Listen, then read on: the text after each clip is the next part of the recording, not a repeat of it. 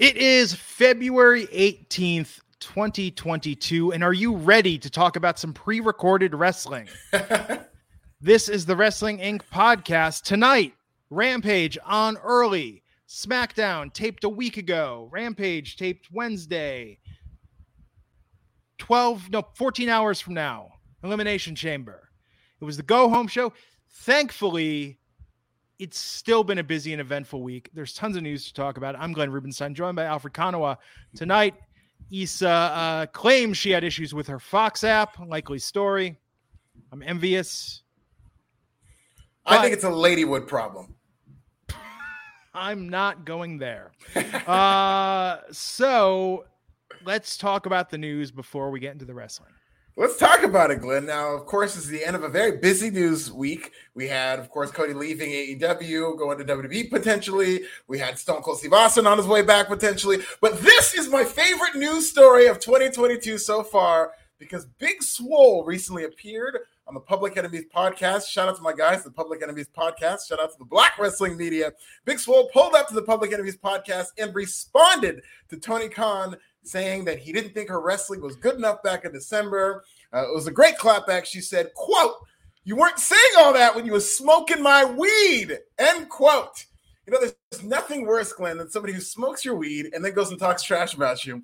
And Big Swole apparently says that Tony Khan is one of these people. She did go on to say that she was heartbroken by Tony Khan's comments because she thought they were friends, but really good interview for about an hour with Big Swole here. What do you think about Tony Khan smoking weed with Big Swole, Glenn? Kendall Roy is a man of the people. That is very good parallel. I mean, like, it's insane, right? These are one of those things, I swear, I make jokes sometimes and just say silly things, and I'm like, this is so far-fetched and facetious. It'll just be a little laugh, and then, you know, there's no truth in it. And then, strangely, the truth catches up with my joke or my crazy statement. This is one of those.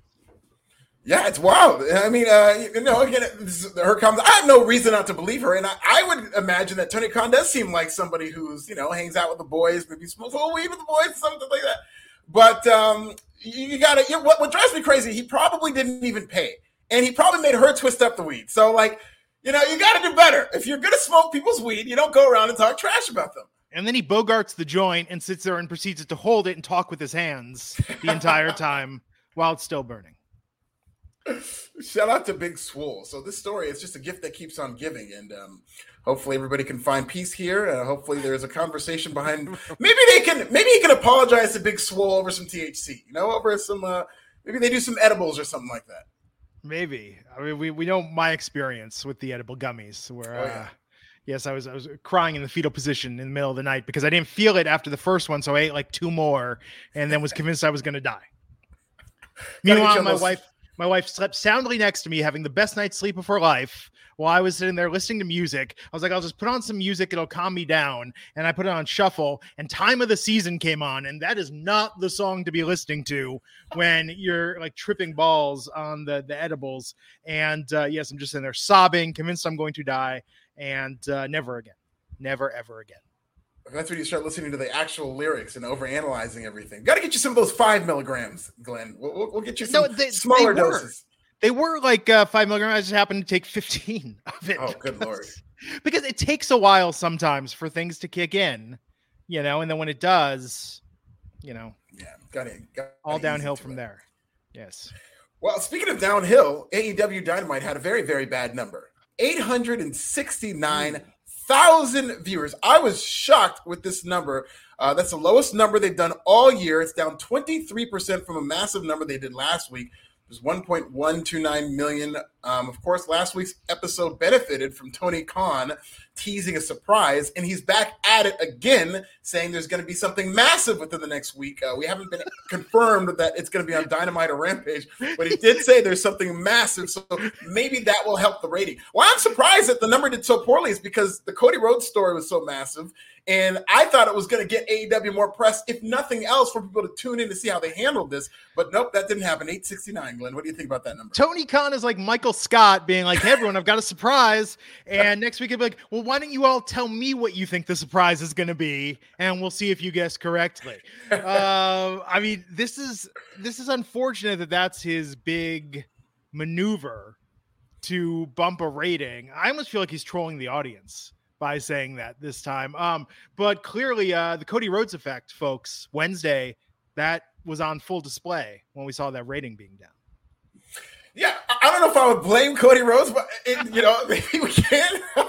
Maybe this will scare WWE off of signing Cody Rhodes. They'll say he can't even draw when he leaves the company. We can't do anything with this guy. Did you see there was a Reddit thread? I know I've said this jokingly. We talked about this yesterday. There was a Reddit thread that was like, do you think Cody jumped the shark and it was all downhill after the neck tattoo? And like thousands of people on Reddit are just like, yes. Oh my God. That was the turning point. Those are just pro AEW people who are mad at Cody for leaving them. But that is an interesting discussion to be had. We got to look at Cody Rhodes' career post the neck tattoo, see the matches that he had. And because he had that great match to open AEW against his brother, against Dustin. Yeah. And he had a great storyline. He got the neck tattoo for his match against MJF, right? Because that's when he lost and couldn't challenge for the title. So, I mean, there might be something to it. It was a bold statement. I think in WWE Cody's going to be a different guy, and I think it's going to be good for him. But maybe in AEW, he did jump the shark after the neck tattoo. And there was sort of like, what is his character? I don't know. I mean, like, there's a lot to think of post-mortem to be done on that. But that being said, his own stock of the Cody Rhodes brand and Brandy to an extent, I mean, really rose with the stuff they were doing outside of AEW, the corporate stuff they were doing with AEW.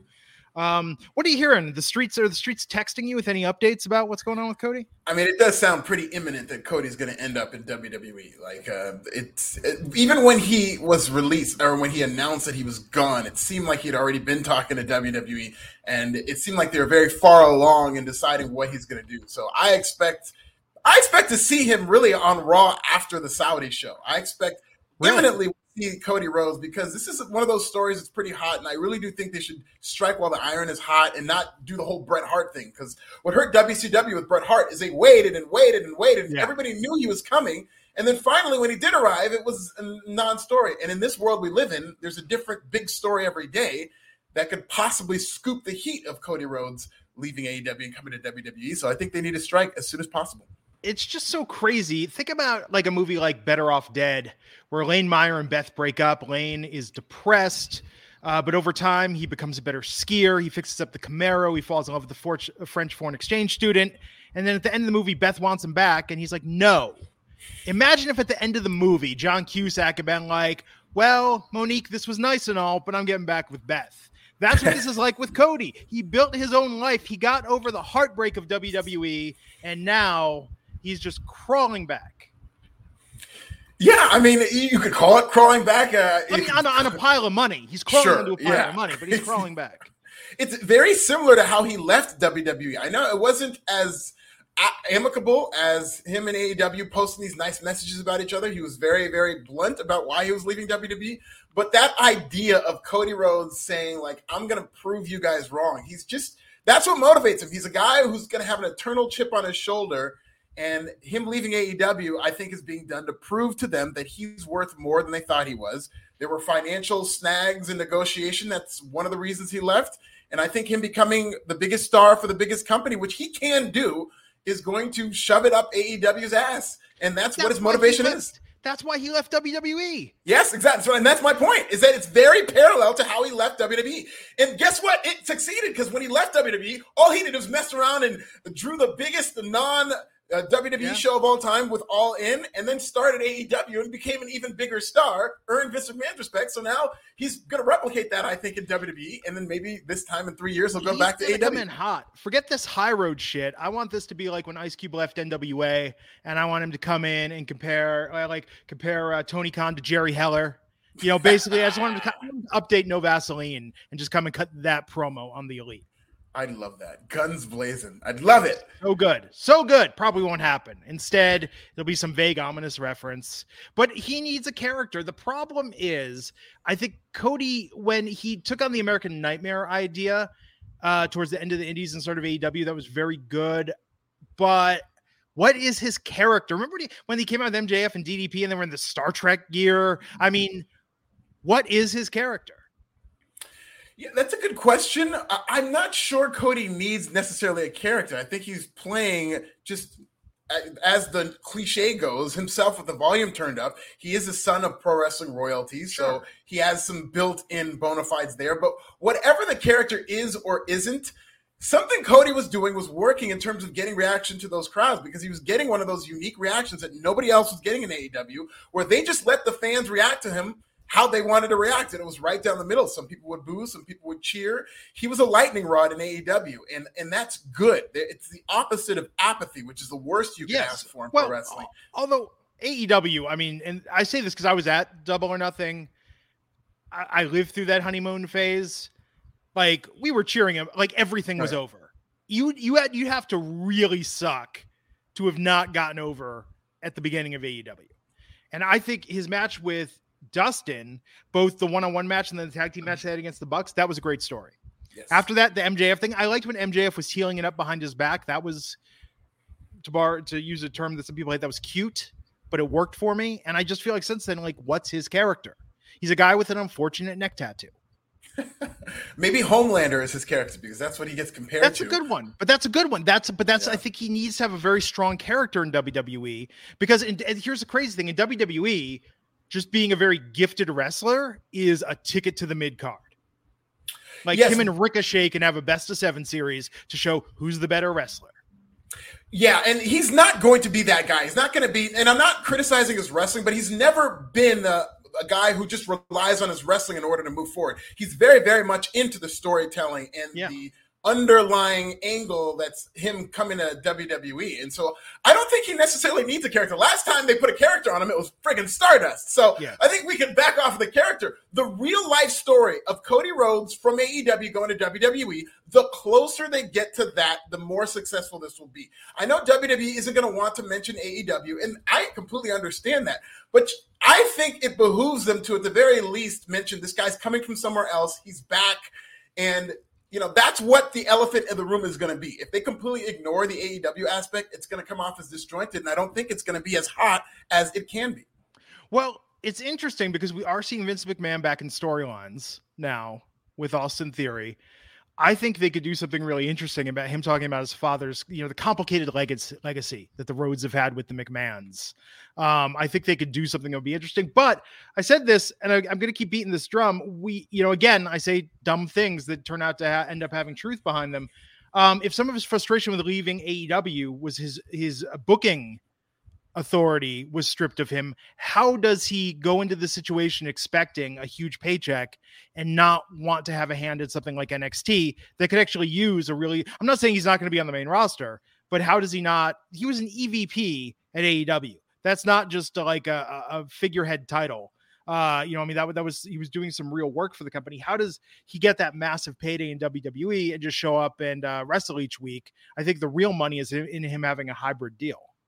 Well, yeah, I think what they would be paying for is the perception. The fact that he's an EVP means something in name value. In WWE, paying for him, being a former EVP of AEW, they could now go around saying, look at this, one of their founding fathers came over to us the first chance he had. So paying for that and controlling that narrative is important. The EVP responsibilities will mean nothing, I think. I don't think WWE is going to bring him in to book. I don't think he's going to be booking for WWE or having an executive role with WWE. I think they're paying for an EVP to come over to WWE in name value. And I don't think Cody wants to prove AEW wrong by going and booking for WWE. I think he's going to WWE because he wants to be a bigger star so that he has more leverage if he decides he does want to go back and book or does want to go back and do something else. Being a star and only focusing on the wrestling, because I think it's more of a chance than not that he succeeds in WWE. There's a lot of reasons that I think he's going to succeed and become a bigger star in WWE, and that'll give him leverage against AEW to go back. And if he does, maybe he negotiates that he gets to book again. I'm still thinking there's going to be a wild card. Him and Shane O'Mac are getting together. Maybe he's going to be a new exec at Control Your Narrative, which is, I really like the idea of Cody and Shane doing so. They got to.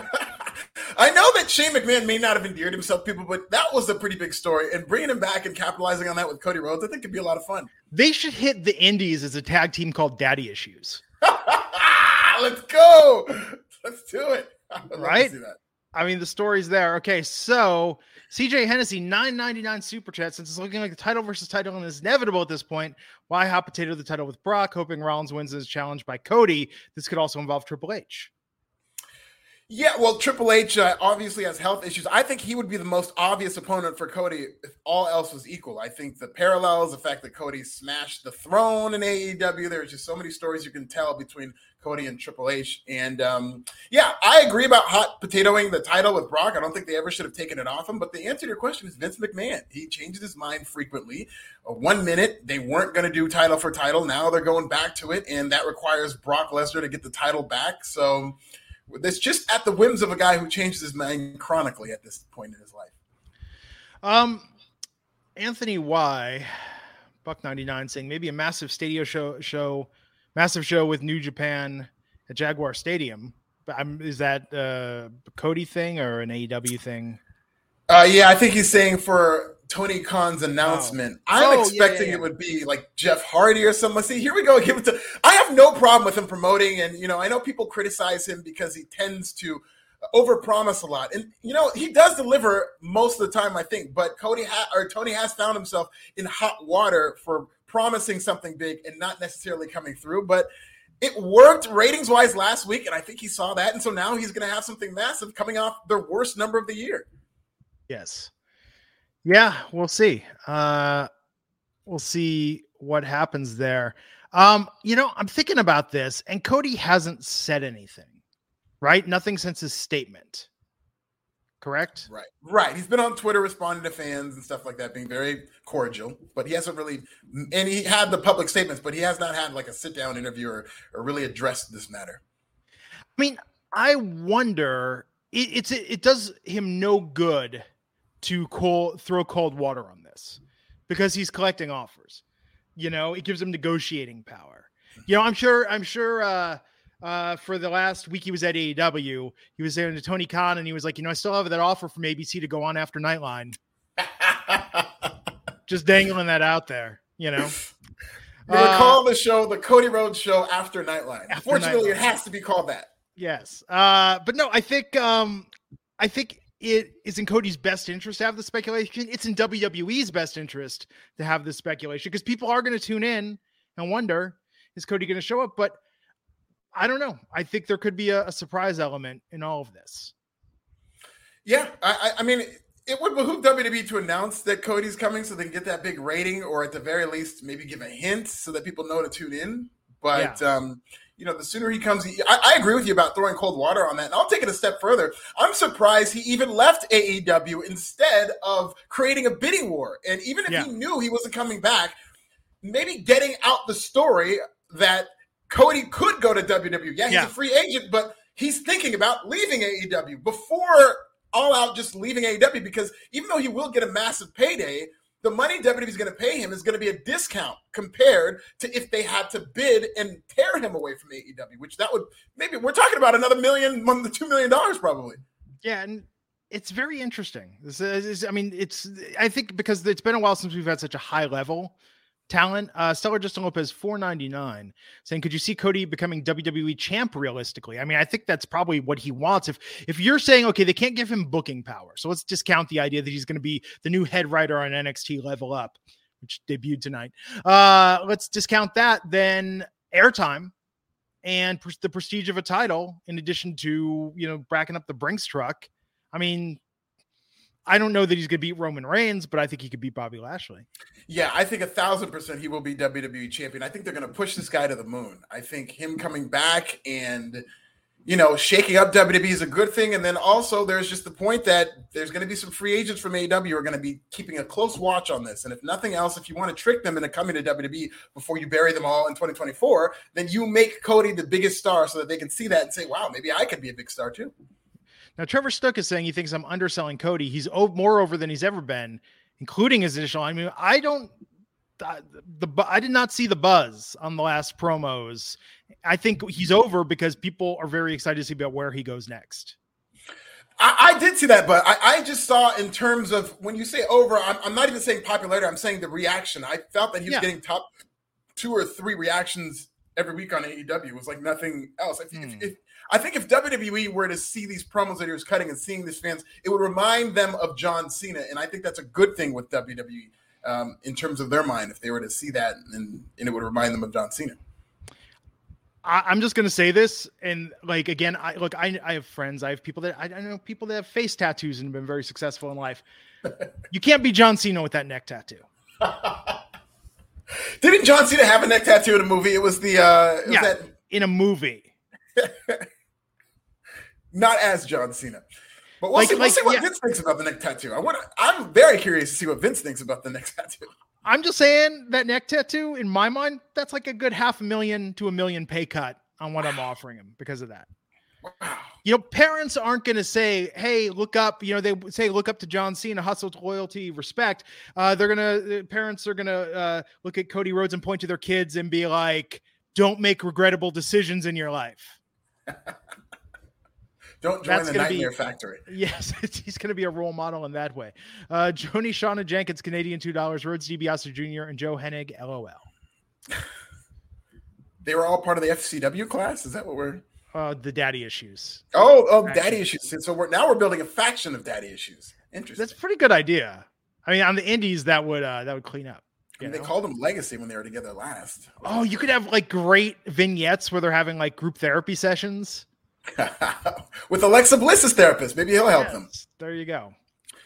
Well, the next two stories, and The Undertaker's going into the Hall of Fame, so we're going to get to that because they did air a package, and so we could discuss it then. And then congratulations to Johnny Gargano and Candice LeRae. They gave birth to their baby boy. Oh, yes, I believe his name is Quill.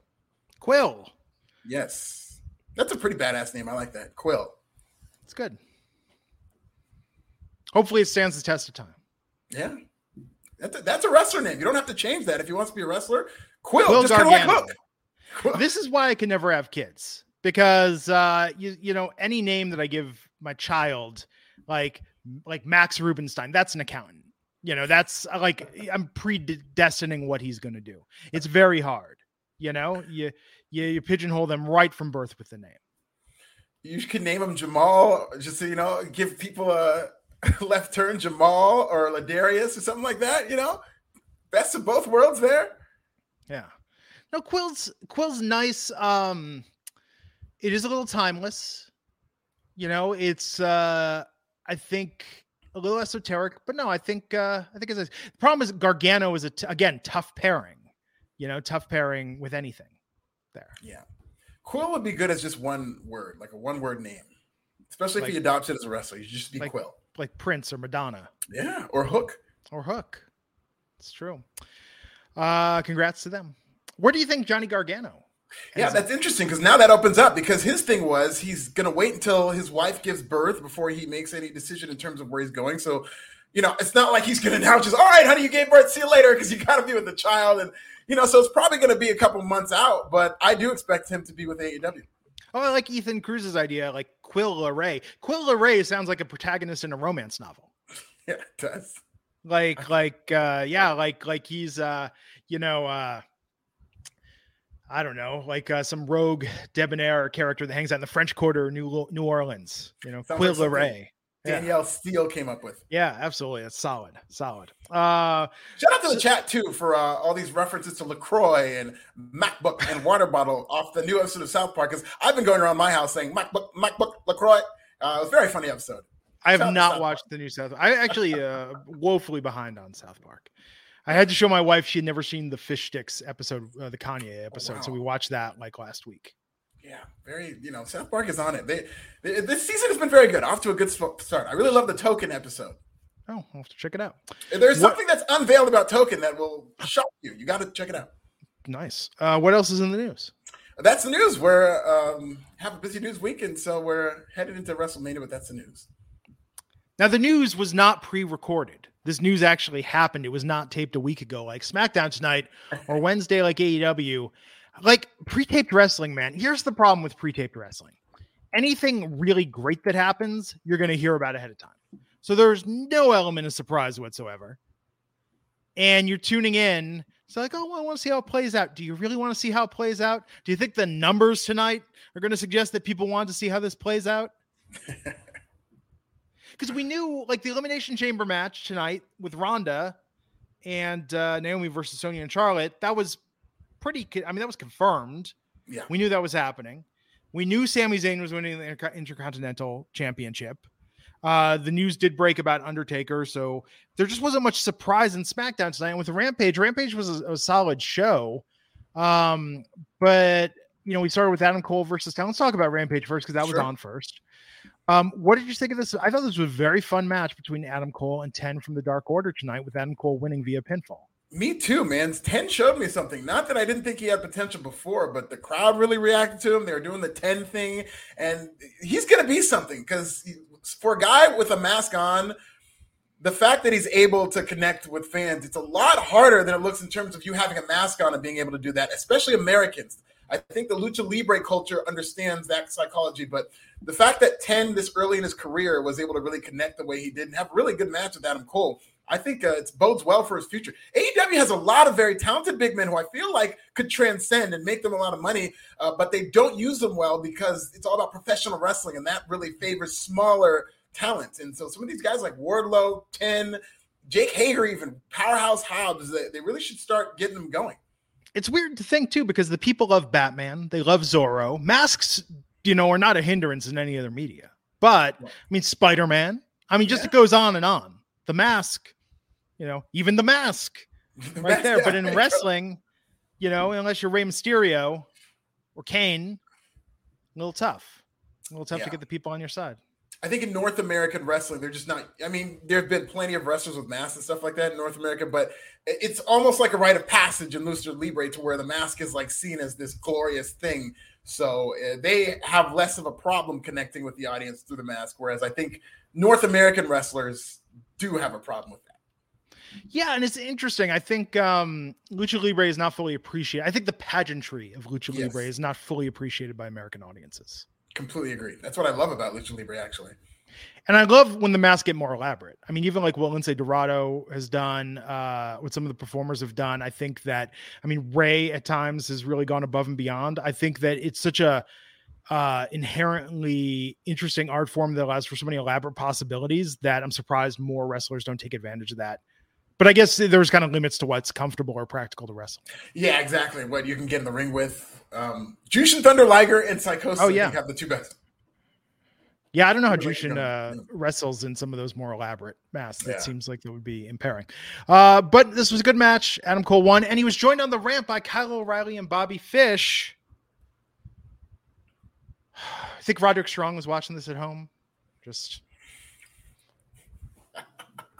counting down the days. That's got to be weird, though, right? It's got to be weird to be in a 4-man faction and 3 of them leave. And you got to wonder, was the problem you? You know what I mean? It's like if REM said, hey, we're breaking up, and then 3 of the guys went and formed the band without Michael Stipe, it would be kind of like, Wait a minute. Yeah, like, it's a little suspicious, guys. Hey, Ringo, you stay right here. We'll be right back, Ringo. You just stay there and we'll go. We don't want to be in the Beatles anymore. We're going to go form this other band. We'll be the Cockroaches now. Yeah. It's got to be a little strange. Yeah. And to be fair, that was the original iteration of the Undisputed Era. They did bring in Roderick Strong after the fact in that great tag team match they had with Pete Dunne where they turned afterwards. But okay, so if the Beatles had broken up and reformed with Pete Best, like Ringo really wouldn't have a leg to stand on. Yeah, exactly. And that's the deepest Beatles reference you will ever get on this show. So Face of the Ladder Revolution, Face of the Revolution, Face of the Ladder. Face of the Revolution ladder match qualifier, Powerhouse Hobbs versus Dante Martin. What did you think of this match? I love this match. They did try to recreate the Keith Lee, Yeet Lee Beal spot, which looked good, but I don't think anything's ever going to look as impressive as what Keith Lee did. But if people want to keep trying to recreate it, they can. And I thought this match was very good. I thought they did a good job making Powerhouse Hobbs look like a badass. I love Powerhouse Hobbs celebrating, like when he heard the 3, he celebrated like a hard-fought win. I think that was kind of a nod to Dante Martin and how he took it to him. I thought this was great. Martin was flying around and had great control of his body. This is awesome. Yeah, good win for Hobbs. Yeah, Hobbs is getting better. Jade Cargill with her hair green like money. Yeah, and the Riddler outfit. The Riddler. She's so good. Yeah, she is green like money. That is a real thing. Her quarter hours are just doing gangbusters. They're consistently the top rated quarter hours. How do you think that's going to work out for the bunny next week? I think she's getting squashed. Again, Jade Cargill needs to be in short matches. This is one of them that, the bunny actually, she's good enough to where if they had a long match, it would be just fine. And Jade Cargill's getting better and better in that aspect. But just for the mystique of Jade Cargill and a play to her strengths, I think this should be a 2-minute match where Cargill just pulls those bunny ears off and beats the crap out of her with it. You know who Jade wearing the money suit? She should get that dude that used to want to sell you the book on how Matthew to get Lesko. money. Yes. That's what I was thinking about too. Free. That's my guy. You got to tweet that out. You got to tweet out on the side by side and be like, that should be her new manager, Matt Lesko. I'm so glad you came. I thought I was the only one I should have known you would know that deep reference too. I thought I was the only one who thought about that. But yes, she did look like Matthew Lesko. It makes sense, right? You should come out. You should manage her, be your mouthpiece. Be good. Oh my God, please. I mean, I like smart Mark Sterling, but if they were able to get Matthew Lesko to manage Jade Cargill, it fits. It's green like money. This was the high point of tonight's podcast, folks. It's all downhill from here. Just putting it out there. Jacob, $2, wanting to know, is Finn Balor AEW bound? He isn't used in WWE. Well, no, I don't think he's AEW bound. I think he's still under contract for I don't know how much longer, but he's just being put on ice right now. But I think I was either with you or Justin. Somebody brought up like a Bullet Club type reunion with Cody, and you put Finn Balor and AJ Styles is around there. So WWE does have reverence for the Bullet Club, and I wouldn't have a problem with bringing Finn Balor back under those pretenses. I would say Bullet Club is the thing WWE has the most reverence for that they don't own. Exactly. 100%. It is strange the way they try and co-opt that a little bit. Because they've done it with AJ and they brought in Gallows and Anderson to kind of repurpose it. Yeah.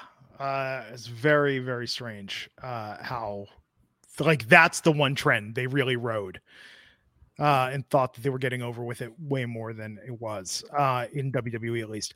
Serena Deeb versus Angelica Risk. Serena Deeb, what do you think of this tonight?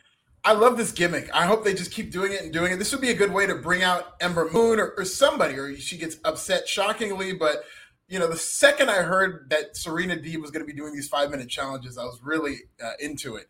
And I think they just need to stick with stuff like this. It's short matches. It's Serena Deeb being a heel. Very similar to Timothy Thatcher, but she's perfect for this role. And so if she keeps beating these no-namers only to get beat by somebody coming from the outside, it could be Mia Yim. It could be some big name. There's a lot of women. Toni Storm. So I think that's where it should pay off. No, absolutely. I thought she looked very, very good tonight. Yeah, she's an excellent wrestler. She's pound for pound, one of the best wrestlers they have. Like, I put her in the top 5 pound for pound, just best wrestlers in AEW. Wednesday's AEW Dynamite will be the TBS Championship. Jade Cargill versus the Bunny, Malachi Black and Brody King versus Pac and Penta El Zero Miedo.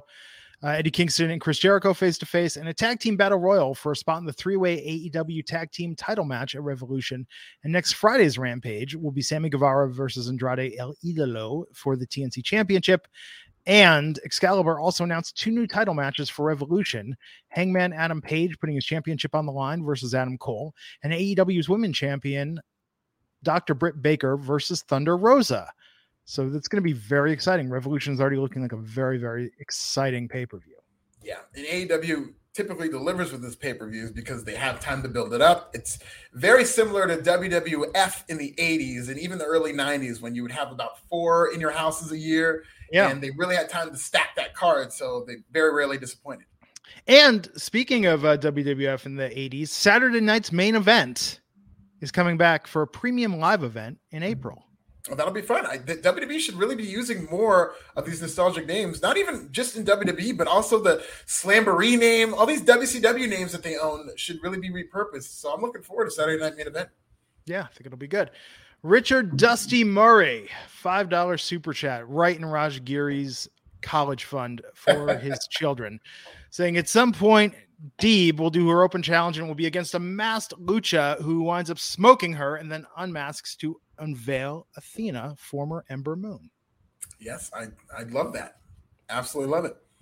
That would be good. That'd be great because then it's like she's just been squashing all these 5-minute rookies. So then a masked person comes in and starts taking it to her, and she's like, "What the hell's going on here?" And I think everybody would know, as long as everybody can tell that it's Ember Moon early on. That would be a lot of fun. I think Ember Moon has both a very distinctive style of wrestling and a very distinctive physicality. I think that would be hard to mask, for lack of a better term. Yeah, especially if you hit the total eclipse, then it's like, oh, I know who that is. Yeah. Zachary Buck99 saying Adam Cole brings home gold and his girl loses hers. Well, stranger things have happened. I think both Adam Cole and Britt Baker might walk home empty-handed following Revolution. Really? Yes. You don't think they're going to do a couples champs gimmick? Look how well that's worked in. No, it never works. It's never. I don't know about that. I wasn't a fan of Britt Baker and Adam Cole's interactions, the brief interactions they had in AEW. I felt like it kind of brought both of them down a little bit. I think both of them are better on their own. And Britt Baker is such an alpha that when she's with Adam Cole, she has to play his girlfriend and this damsel in distress. That's not Britt Baker. She's an alpha. It's like such a Curb Your Enthusiasm style observation. It's like, well, Becky Lynch, I like you on your own, and Seth, I like you on your own, but no, I just can't picture you two together. I just don't want to see it. But that's how a lot of people are. There's a lot of people who I love when they're on their own, but with like couples, and when they're together, it's like, I don't want to be around this couple together. I like you individually, like, you know. Yeah, no, there's a lot of truth to that. So Jay White versus Trent Beretta with Orange Cassidy tonight. This was like a half an hour long match. This was the majority of the show, it felt like, but hell of a match. What did you think of this? I thought it was good. You know, it was really surreal that they not only brought in Jay White, but they played the music that he has in New Japan. Everything was kept the same. I loved it. And Jay White looked awesome in there. And, you know, maybe they'll be doing more with Jay White. I under the impression that this is just a short-term thing because Tony Khan felt like he needed to make up for his definition of the Forbidden Door, which I think that's him just kind of overthinking this thing a little bit. But if that brings us Jay White in a match like this against one of the underrated wrestlers in Trent Beretta, fine with it. It was good. It was very good. Orange Cassidy was there. And it was amazing how they use Orange Cassidy, like just his mere presence. I'm trying to think, does WWE, like there's no one WWE has like that, where it's like, oh, we're just going to have him standing by because we know that the audience is going to pop for him. We know like he's a draw in of to himself. He doesn't even have to be in the match and he'll get, you know, some spotlight. Yeah. Nobody is allowed to be presented as that special. And the people who are the top tier main eventers like a Brock or a Roman Reigns. The comparison you could make is when Paul Heyman would cut those promos and all Brock would have to do is stand around. But you know, it's one or two people, but yeah, they don't really have people like that. Yeah. It's interesting. Yeah, this was an okay episode. Had this been live, I just think it would have been much more exciting. Yeah, you could tell the crowd was tired, and it was very wrestling heavy, and not a lot really happened. Not very newsworthy. It's funny though, NXT Level Up. I turned that on for a few minutes before we got started here, and they taped that before NXT. And I hate to say it, they should tape Rampage before Dynamite. I agree. Like the crowd will, because Dynamite still has the bigger matches. I think they'll be amped up for that. But no, there was something to doing it before NXT Level Up. They sounded very enthused, very hot crowd. Yeah, and the problem with doing Rampage before, however, would be that a lot of times on Dynamite, an angle build to Friday. So if they see the match first and then they do the business, crowd would be very confused. Just do all your promos taped backstage for that. You know, in-ring promos are kind of, I don't know. What do you think about the state of in-ring promos in 2022? Well, that's an interesting question because AEW typically does not do as many as WWE in terms of that Raw format of we're going to open the show with a bunch of promos, but AEW does them very well. They've been doing them a lot more as of late. We saw 2 weeks ago, it was very much like Raw where they opened the show with this promo where it was one person after another walking out, but it was a good promo. So they've got a lot of people who can promo and who are trusted to promo. So the state of in-ring promos in AEW is very good. In WWE, where everything is very scripted and by the book, I don't think it's as good. Yeah. So tomorrow's Elimination Chamber, do you think Stone Cold gets an early payday and shows up tomorrow to announce his return, and then explains his motivation on Raw Monday? I think it'd be a little bit of a waste to do it. I mean, not a waste of money, that's for sure. Not for Stone Cold Steve Austin, but I think if he was going to be at the show, we'd know by now because all the planes have landed in Saudi, and I don't imagine them doing a private jet situation where they hide Stone Cold Steve Austin and send him to a smaller airport in Saudi.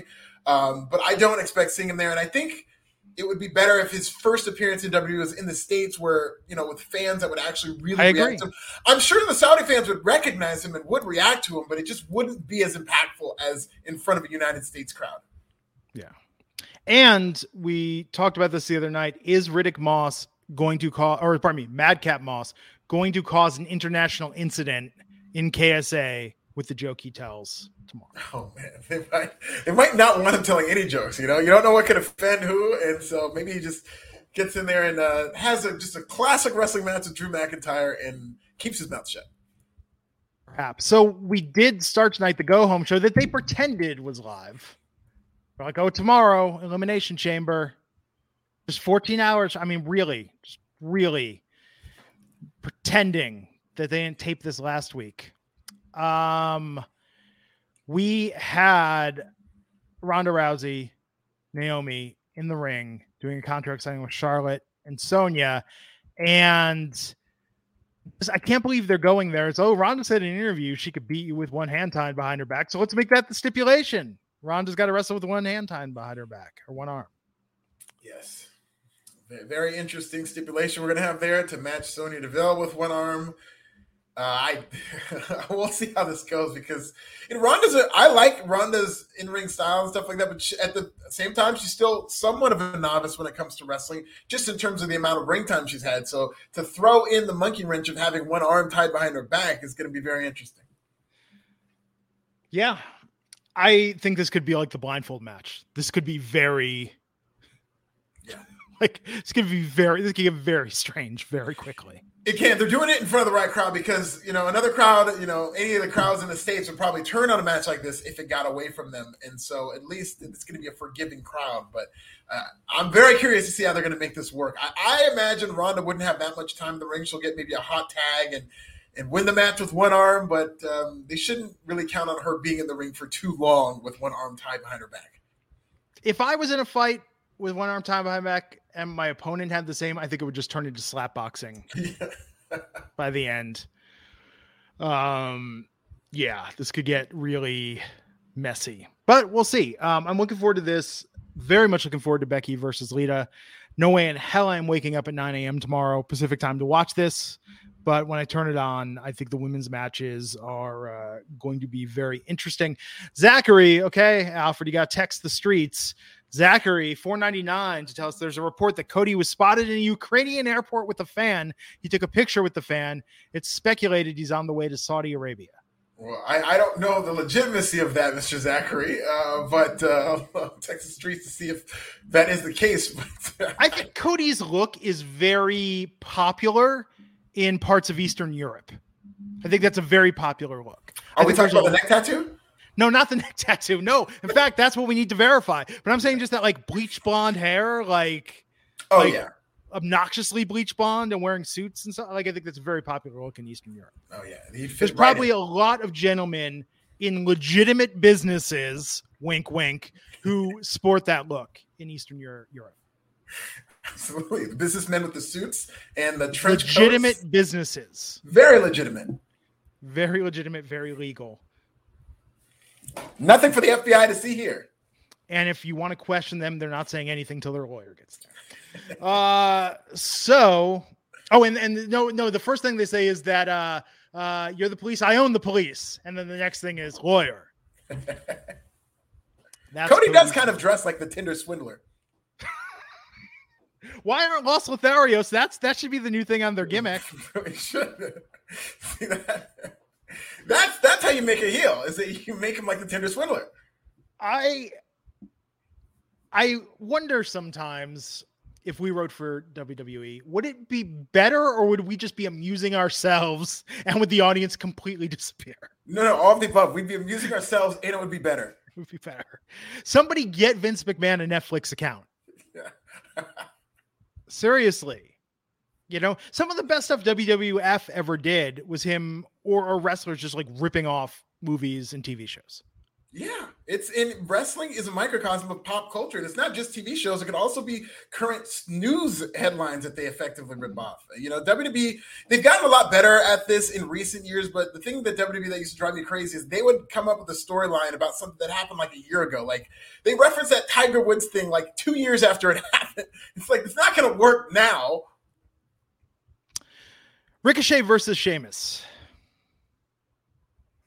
How many times have we seen this match? Ricochet got a win. He did, but it's too little too late for this at this point. Good for Ricochet, but I mean, I'm so numb to this match. At least they're moving forward with Sheamus and Ridge Holland, who they've done nothing with, but they're going to split now. Yeah. Ricochet's so good in the ring. Very good. He's very talented. I still think he could benefit from a manager more than almost anyone in the company, because even like backstage in that interaction that he had, like, it's unfortunate. I really like the guy. I think he's great in interviews. I think he's naturally a likable person, but I just think there's something about his delivery of a promo or any sort of anything scripted and it just falls flat.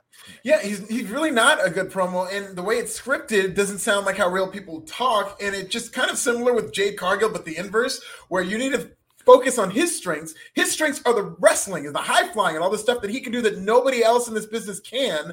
And if you focus on that and he wins his matches, the people will get behind him. But he doesn't necessarily need to be going out there cutting all these promos. He should have somebody talking for him, or he could just be somebody where you focus on his wrestling. Jeff Hardy became one of the biggest stars WWE had, mostly through the high flying acrobatics and Daredevil. And then when he had to cut promos, they would keep him very short, or they would do him backstage. And so they need to kind of focus on doing that with Ricochet if they ever want to do anything with them, which I don't know if they do. I like what Bernie DC in the chat saying that Ricochet and Zayn for the Intercontinental Championship. That'd be fun. That's what they kind of teased, and that'd be it looks like we're going to get Zayn and Johnny Knoxville. So if Sami Zayn can get past Johnny Knoxville, I would like to see him and Ricochet go one-on-one. Okay, in the ring, those guys can go toe-to-toe like kid and play. They can match each other's strengths, and it will be beautiful. In promos, Sammy is going to just leave Ricochet in the dust.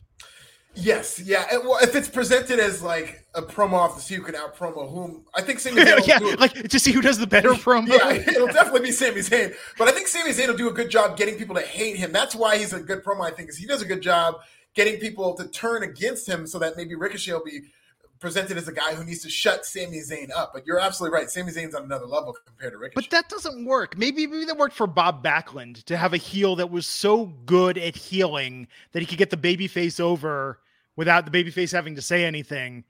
But there is no heel currently that good that can get a babyface without some sort of comeback or charisma. Right. No, Ricochet would definitely have to talk as well. But again, they would have to keep it short and whatnot. But, you know, they would have to get something out of Ricochet. But maybe Sami Zayn can help guide him there. And consider this. Roman, when Roman wasn't getting over, we have seen since that it was not Roman, it was the material. It was the suffer and succotash. It was all, you know, the terrible lines they gave him. I think Roman's delivery was still better than Ricochet's is, but man, it's like, why doesn't a producer, and we know people from WWE watch this, why doesn't a producer make Ricochet their project and say, we're going to figure out a character that this guy can do naturally that comes to him and that comes across with even 50% of the gravitas he has in the ring. Yeah. I mean, unfortunately, I just don't think, particularly Vince McMahon at this point has seen anything in Rick. I think they've just kind of given up on him, and he's just somewhat of the Walking Dead in WWE, which is sad. Which would be a good gimmick because then he wouldn't have to talk as much. He could be a zombie. There you go. There you go. But yeah, if they were still invested in him, they really should sit down and think, what are all the things Ricochet does very well that we can highlight? How can we incorporate into a character, not necessarily like an occupation or he has to be a truck driver or something like that, but something that's true to him? Because I know he's a big fan of anime. You know? Vince is watching the news about the caravan, and he's like, Ricochet, I got an idea. You ever been to Canada?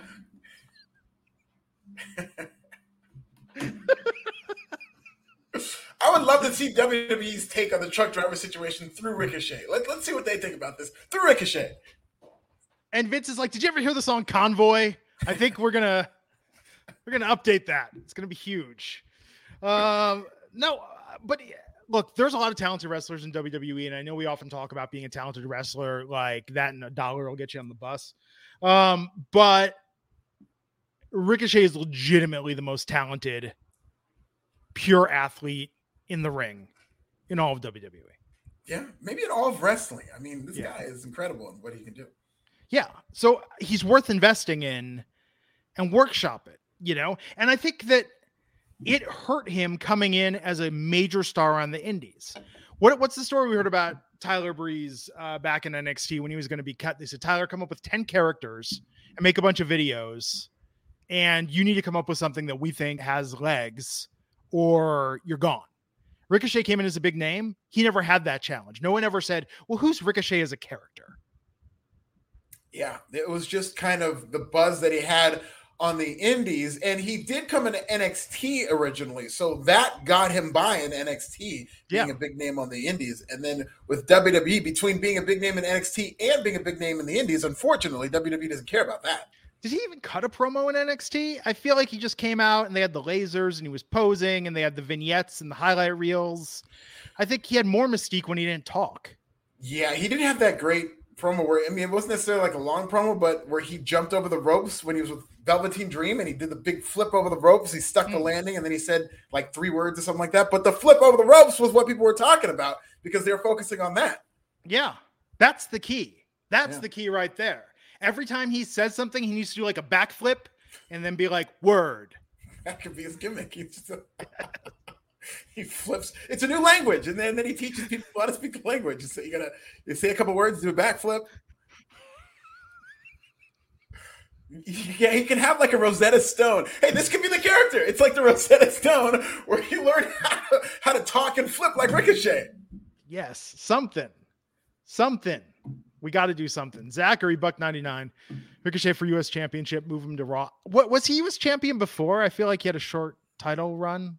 I think, did he beat AJ Styles? No, I don't think he beat AJ Styles for the title. I want to say he was U.S. champion, but I'm not sure. I'm not sure he's ever even won any championships in WWE.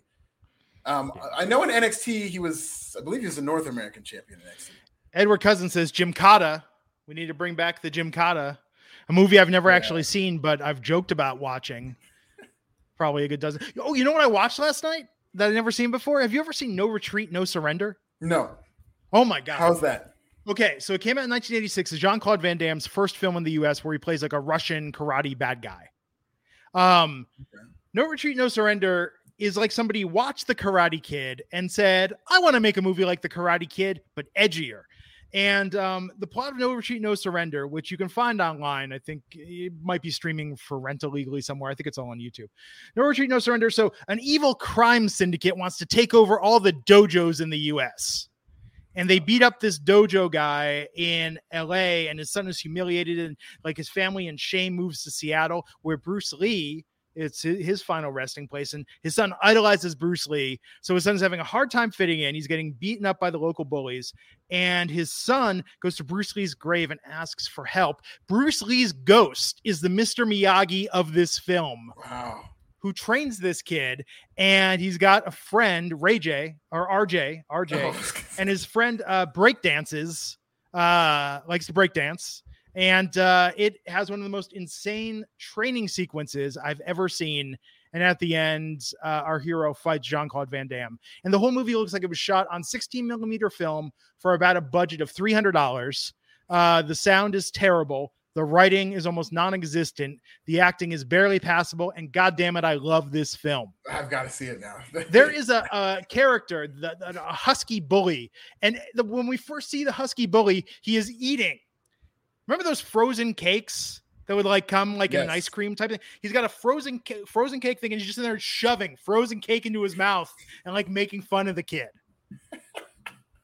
Does the Bruce Lee ghost at least look like Bruce Lee? It actually, they cast someone who was a Bruce Lee stunt double. Oh. I understand it. So there you go. I need to plug in. Apparently, my battery is low because I'm getting so excited talking about No Retreat, No Surrender. But if you've never seen this film, it is incredible. And I had to make an animated GIF to show you a shot from the training montage that just explains the ridiculousness of this film. Because he is training, and I saw this and I immediately had to make an animated GIF and send it to my my brothers and my wife because she enjoyed this as well. But this is from the training montage. This is with his friend RJ. Okay, so look, RJ is eating his ice cream. It looks like Michael Jackson from Thriller. RJ sitting there while his friends God. just strengthening his neck and his core. This is No Retreat, No Surrender. This film was fantastic. I highly recommend it. Watch that this weekend. What section of Pornhub is this movie on? Well, and I have to say, Jean-Claude Van Damme has one of the coolest moves that I don't think you can do in WWE because the ropes are too firm. But Van Damme like flips the guy over the rope and ties him up between the ropes and then just like wails on him. Like Van Damme was very good in this. Very good. Jean-Claude Van Damme. Highly recommend. He was good in Double Trouble with Dennis Rodman. Double Team. Was it Double Team? Double Team, yeah. Oh, you know what we learned yesterday on this podcast? We did the Thursday with myself, Issa, and Raj. Raj has never seen Bloodsport with Jean-Claude Van Damme. Oh, God. No, he's got to get on that. He'll love that. I think he'll love Bloodsport. I mean, what, you know, I don't mean to like gender stereotype, but what male that was born between the ages of 1970 and the year 2000 has not seen Bloodsport? Amazing. Bloodsport is an amazing movie. Absolutely. But I have to watch Gymkata. Gymkata, I believe he's a gymnast who has his own karate style using his gymnastic moves and the karate. Which brings us back to Ricochet, which was what he can do. Gymkata. And Los Lotharios can do the lambada, the forbidden dance. So, Eric Graithwall, what did you think of the movie Lucas? I saw it as a child. It was that kind of passed as a feel-good inspirational film before we had Rudy, and then Rudy was like, that's our movie. That's our movie for the underdog. Apparently, though, the movie Rudy is all entirely bullshit. Yeah, a lot of it's BS. Joe Montana and some of the Notre Dame Fighting Irish who were there have all come out and spoken against it. But, I mean, it's a movie. You can't expect everything to be completely honest. Well, we talked about this, like in Bloodsport. Frank Dukes said all this really happened, and he made it all up. There was no Kumite. All lies. All lies. This more interesting than most of SmackDown tonight, but I suppose we should talk about Sami Zayn's promo backstage, talking about the conspiracies. I like even on his entrance tonight, avid conspiracy theorist. That's part of his bio. But we'll talk about that match. We got the Undertaker package, lengthy, like half of the show was video packages tonight, and they finally did it, folks. They finally mixed together Metallica's Sad But True with Kid Rock's American Badass, the song that sampled Sad But True, and they merged them together into one tune. How did you feel about that? I thought it was a little wonky, but it was good to hear from Metallica and a little bit of nostalgia for the American Badass with Kid Rock there, but a very good tribute altogether with The Undertaker. I thought the video package as a whole, I did think it was a little weird that they mixed those two songs together. But as a whole, that video package was very good. You know, it's The Undertaker, so you got to be respectful and you've got to really put some real effort into this Hall of Fame package and showing his career. You know, there's nothing they could have done that would have done justice to the career of The Undertaker. So at least they definitely tried, and it's long overdue for him to be in the Hall of Fame. Okay, but Kid Rock is in the Hall of Fame, and I think the best live music entrance The Undertaker ever had was Limp Bizkit playing Rollin' at WrestleMania. I think we need to start the petition for Fred Durst. Now, I want all of Limp Bizkit because Wes Borland deserves some love too. They should be going into the Hall of Fame this year with The Undertaker. That'd be fun as a celebrity wing, and at least playing him out, that'd be great. Something. Limp Bizkit, look, I'm just saying in this modern age, there's a lot of love for Limp Bizkit. Kid Rock has become a more polarizing figure. Limp Bizkit only grows in the affection. Yeah, I think they got a bad rap as somewhere along the line they became like the world's most hated band, and people acted like, oh, it's not cool to like them anymore. But there was a moment where they were cooking. Yes. Fred Durst and Method Man, Shut the F Up was a great song too. Yes. Limp Bizkit said, we're the world's most hated band. And then ICP said, hold my Fago. You know, I watched The United States of Insanity. That was an awesome documentary. That's about juggalos being put on the FBI list as a gang. That was a fantastic documentary A lot of good ICP info in there. Very interesting. Highly recommend. Did they show any gathering of the Juggalos? Oh, yes, they did. Justin LaBar has been to at least one. Really? I got to talk to him about that next Wednesday. Yeah, he was working on wrestling events at the Gathering of the Juggalos. Oh, I think I remember him seeing him in pictures on that. I've never been to. I've talked about going to the Gathering. Me and Jeff Gersman from Giant Bomb, who came up together in the video game journalism biz when we were once in a band together. We have talked about going to the Gathering of the Juggalos for the last 25 years. One day it will happen. Yeah. One day. ICP should also be in the WWE Hall of Fame. Maybe the WCW Hall of Fame, but that. They did do the Oddities theme song, yes. right? Yes. Okay. They were in the Oddities. In fact, yes. ICP needs to show up in AEW. I think they could perhaps get the record, or for the tag team to be in the most different promotions. They should show up with Danhausen. It kind of works, right? I think it would work. Yes. So, SmackDown Tag Team Champion Jey Uso versus Ivar. Ivar winning by DQ because Jimmy interfered. Are you excited for this match at Elimination Chamber tomorrow between the Usos and the Viking Raiders? It could be argued this is the worst feud in WWE right now. Like the worst feud in WWE in terms of just the Viking Raiders have gotten nothing. They've been dominated. And then even when it's time for them to win, it's a DQ win. I really don't expect the Viking Raiders to win, but it would be the most WWE thing ever if you didn't expect them to win and they just won just because. But they are not being promoted as a team that we should take seriously. Having said that, from a talent standpoint, I expect this tag team match to be good. If they give them time, the Usos and War Machine are two very good tag teams that can have a very good match. In terms of the storyline, it's trash. Yeah, and there's no way the Vikings are winning this. No, again, that's what I think. But, WWE has swerved me before in these situations. But I agree. I don't think just based on how they've been booked, they don't – and it's not them. I'm not saying they don't deserve, but the characters that WWE is portraying on TV do not deserve to win that tag team champions based on how they've just been treated over the past several weeks by the Usos. Yeah, it just I don't see a credible path for that to happen at all. So with Drew McIntyre – they're calling him the SmackDown Warrior right now. Mm-hmm. Why has nobody used the term Drew SmackIntyre? Can you imagine Michael Cole saying that, though, and how lame it would sound if he said it? The SmackDown Warrior, as opposed to the Scottish Warrior, like Drew SmackIntyre. Where's Pat McAfee? Because he's been off SmackDown the past couple of weeks. Is there something going on with him? I don't know. Well, he was, but remember this was taped last week, so if you missed last Friday, and that's right. So this would just run it back from that, okay? Because I think he could pull that off. He could pull off Drew McIntyre. Is he at Elimination Chamber tomorrow? That's interesting. I don't know. I don't know who's going to be there. I don't think he did the last one, but I don't think he was with the company at that point. Yeah, we shall see. His promo talking about arrested by the police in New Orleans and they let him go. Kind of veering into that history lesson territory, I felt like. It was an interesting way to get over the crowd and be like, well, I lived here. But the thing is that nobody thinks he's losing tomorrow. I think he might. Really? Because if they're building toward him and Happy Corbin, and he's already beaten Madcap Moss, just the way WWE books, I think they might have Happy Corbin cost him this match against Madcap Moss. Yeah. I like Happy Corbin. Madcap Moss should steal all Happy Corbin's money and make him interesting again. Yeah, so he could be broke and then he could be endearing again and they can continue that storyline. He's still got the shirt with the stain on it unwashed somewhere. Yeah. He can fall asleep on the ground and they need to get back to that, man. That was a lot of fun.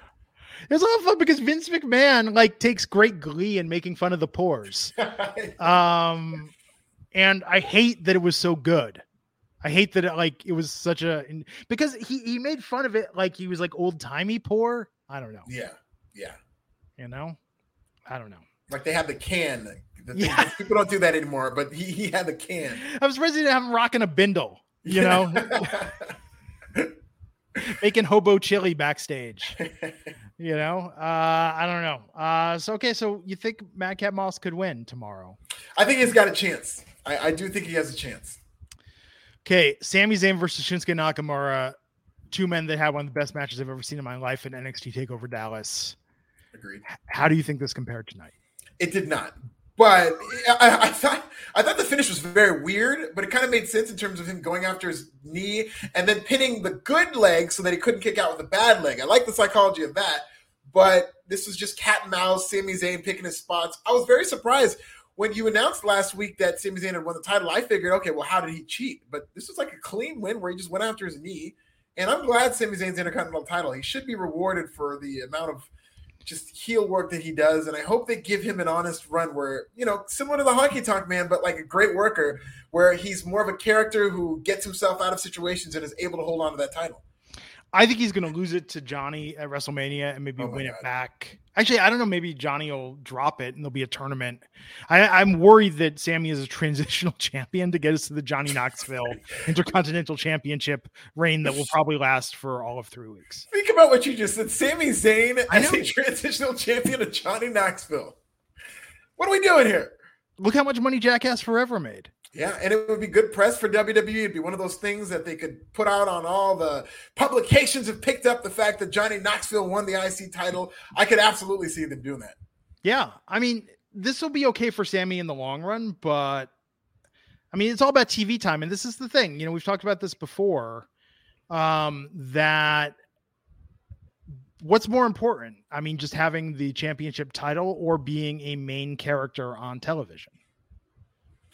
In WWE, definitely being a main character, because those titles mostly don't mean anything unless it's a world title, unless it's a universal title. But I mean, you look at Damian Priest, who I feel like they're getting behind, and they had him undefeated, but he's just now kind of spinning his wheels as United States champion. And I don't think that title has necessarily elevated him.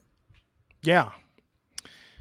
I think there is that childhood dream of being champion that I think a lot of wrestlers get hung up on. Yeah, there is a sentimental value to that, especially with the WWE World title. And any wrestler who gets into to WWE or pro wrestling at any level, their goal is to be the world champion. They've all had that daydream of them being the world champion. And even if they didn't end up there, that's what they got in the business to do. Yes, I guarantee you Kevin Owens, when he thinks about his WWE tenure thus far, thinks about, it was so great to be the champion. He doesn't think, man, I got a lot of TV time when I was hiding in a porta potty running from Braun Strowman. Man, that was great to be a TV star that week. I think he remembers his time with Chris Jericho fondly, though. Maybe he values that more than a world title, but I think he definitely sees that world championship as his apex. Yeah, the Jericho. Actually, I mean, his two best times have been when he was with Jericho and then when he was with Sami Zayn when they were both heels. Yeah, I agree. Stellar Justin Lopez, $4.99.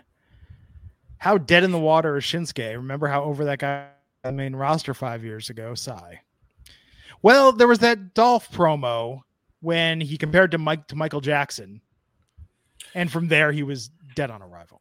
Yeah, that was not a lot of fun, and he had that match against AJ Styles that was promoted as a dream match, which is a mistake. And they kicked each other in the nuts. Yeah, it just ended up not being as good as they said it was going to be. They did. They just kept going back and forth, kicking each other in the balls. That's what the feud was. Could you imagine if Tony Khan booked AEW that way and was like, hey guys, we got a hot new signing. Wait, CM Punk's back. CM Punk versus Darby Allin. And they're just kicking each other in the nuts. Just take turns doing that. That's what CM Punk and MJF should do. It's 5 minutes into the match, kick him in the balls, disqualification. Yes.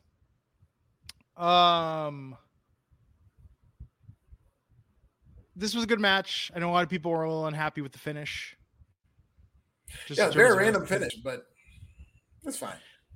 When is Sammy going to win with the Blue Thunderbomb?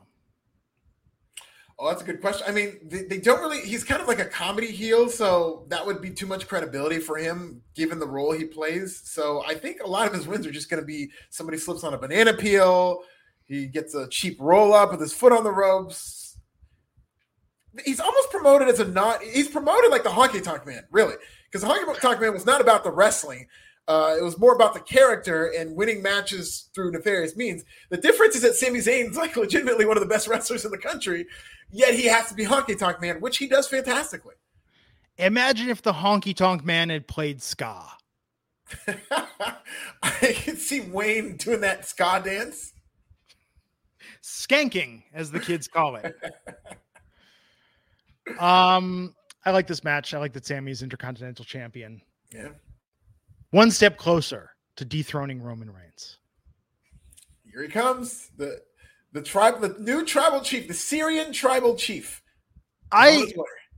Okay, so one, that's my wish list, but I would also really like to see Sammy get a legit match against Brock Lesnar. Yeah, he's never had. Yeah, that would. I mean, he would have to be more serious. Because this Sami Zayn, they would just squash him in 5 seconds. I know. But if he got to be like Sami Zayn from a few years ago. Could you imagine if he tried to do like the rolling Yoshi Tonic on like some of his like moves? Brock's not going for that. Do you think Brock can do a backflip? Not at this. I think maybe in his prime when he was younger, I think definitely. And he can obviously do a shooting star press, and I do think he could have done a backflip then. Now, I don't think he can do it now. I mean, he does have pretty jacked legs. Yeah, I mean, he's still a phenomenal athlete, but he's like in his 50s, or he's close to his 50s now. I wouldn't want to see him try it, because the last time we saw him try that shooting star press, he almost broke his neck. Let's see Brock wrestle in a lucha mask and do an entirely different style. Yeah. He needs new frontiers to conquer. 619 with Brock.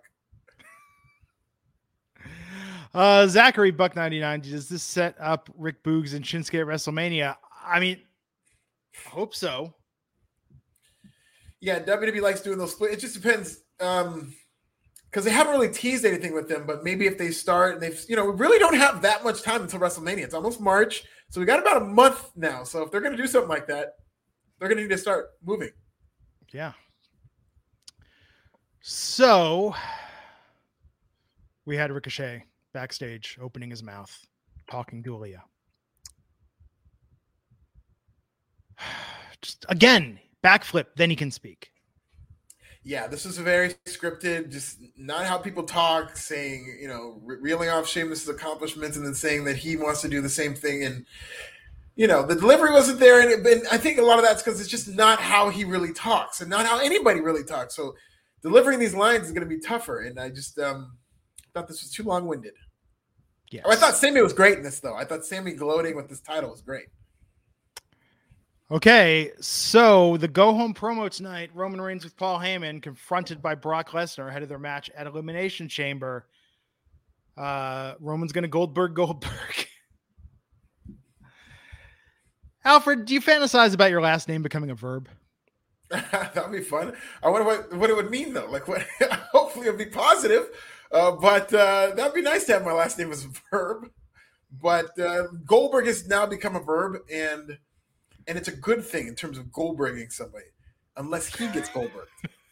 It's so weird. What'd you think of these promos? That was fine. They didn't do too much. It was a little bit less with more. I'm glad Goldberg didn't knock himself out. It looks like he's done hitting his head against the door, which he should have learned that lesson a while ago. But as long as he doesn't hit his head against the door and he doesn't get concussed, I think they should have a pretty good match. Short, banger of just a bunch of spears. And this was not a lot of talking because when they got in the ring, it was like Roman got in the ring, it was like 6:45, I want to say. By the time Goldberg got in the ring, it was like 3 minutes left, and nobody had really said anything, and then nobody really said anything after Goldberg got in the ring. Yeah. It was interesting also that he said at 12 o'clock tomorrow. Like, I wonder if they're going to go on first. Yeah, I think he was just saying that for when the show starts, but who knows? Maybe they'll kick off the show because WWE has kicked off shows with like the world title match first, and then 2 Elimination Chamber matches tomorrow. Yeah, so maybe an Elimination Chamber of Brock Lesnar going over in the Elimination Chamber, that'd be a big thing to go off the air with. I wouldn't be surprised if Roman and Goldberg started off the show because they've done that before. I believe Roman and Jey Uso kicked off a pay-per-view one time. I wonder if Goldberg's like, I'm doing that and then getting on a plane. You're not holding me up if that happens again. Yeah. We're getting on a private plane as soon as possible. No hostage situation. They'll all be back in time for Raw Monday night. It's a long trip. Oh, that's like, I think you'd have to pay me for the flight. That's how I would look at it. I mean, the performing in the heat's one thing in the humidity, but that flight, it's long. What's the longest plane ride you've ever been on? When I went to Liberia, West Africa, it took 23 hours, but I wasn't on the Wow. plane for 23 hours. The longest flight was like maybe 11 hours. Wow. Yeah. I think maybe we did 8 or 9 hours going back from Puerto Rico to San Francisco. Okay. Like a short layover. And then, remember what it was like back before when air travel was more expensive and you'd have to take the weird connecting flights. I mean, we flew Southwest Airlines when they first opened. We flew from Michigan to California, and that was like going on a Greyhound bus. I think we landed and took off. I think we had probably 4 layovers, and we changed planes twice because that was a cheap flight. That was the cheapest flight we could get. Well, Southwest is the Greyhound of airplanes. Yes. But now there's more direct flights. Yes. Now there's more. Well, I mean, provided the flights actually happen. I mean, I know in the current situation, but yes, air travel is a little easier now. But it'll be interesting to see. I mean, I'm interested in Elimination Chamber tomorrow. I'm excited about some of the matches. But again, 9 a.m. on the West Coast, that's not prime wrestling time, in my opinion. Yeah, it's going to be weird. It's almost, like Saturday morning wrestling used to be a thing, but that was the old syndicated wrestling that you watched as a kid. So it's going to have that kind of feel, but it'll be weird. I really don't like waking up early on the weekends, and 9 a.m. is considered early for me. So it'll be tough for me to wake up and actually be fully awake watching this. Yes, I think Issa's covering it tomorrow because she's in Puerto Rico where it's going to be like 1 p.m. when it starts for her. Raj is going to roll out of bed. Not have coffee because he's detoxing off caffeine and sugar. Have you podcasted with Raj lately? No, I haven't done that. Yeah, I did a couple of nights ago. Was it Wednesday or Tuesday? No, we did one. It was me, you, and Raj, right. Wasn't it? Yeah. Oh my God, Mr. Energy, Mr. Excitement. He was telling me about how tired he was because he had to cover all these stories and he didn't get to drink coffee. Somebody get that man a Red Bull. So look, Goldberg, Roman. Look, Roman's winning this. There's no way Goldberg is walking out of there with that title tomorrow. Yes, I could see Roman Reigns winning unless they have designs for Stone Cold versus Goldberg for the title, and they need to get the title on Goldberg, which I don't think is going to happen. So I see Roman Reigns retaining. Stone Cold versus Goldberg, I don't think they're going to do it this year, but that's got to happen. We were talking about this yesterday. That's like the biggest money match. That's probably actually bigger than Sting versus Undertaker. Yeah, it's a match that has Saudi Arabia written all over it. I could see them doing that in Saudi. Yeah, we'll see. So, everybody, thanks for tuning in. Enjoy Elimination Chamber tomorrow. It'll be interesting. Watch No Retreat, No Surrender this weekend. You won't regret it. Super silly movie, but yet it was awesome. What do you got going on this weekend? Hitting Applebee's or Hitting Applebee's, covering Elimination Chamber tomorrow. Hopefully I'll have time to go to Applebee's and celebrate after it's all over. But I'll have some coverage on that when the show is over. It should be a very newsworthy show. Nice. And Monday's a holiday for most people. Yes, thank God. Thank God for that. Love it. President's Day. Yes. There you go, folks. Alfred is This is Nasty. I'm at Glenn Rubenstein. Alfred, I want you to get your money man in the suit with Jade Cargill. I want you to get that. Oh, okay, I'll put him side by just for you. I'll tag you in it. I think, come on. Too perfect. Too perfect. And everybody will catch you back here next time on the Wrestling Inc. podcast. Take care.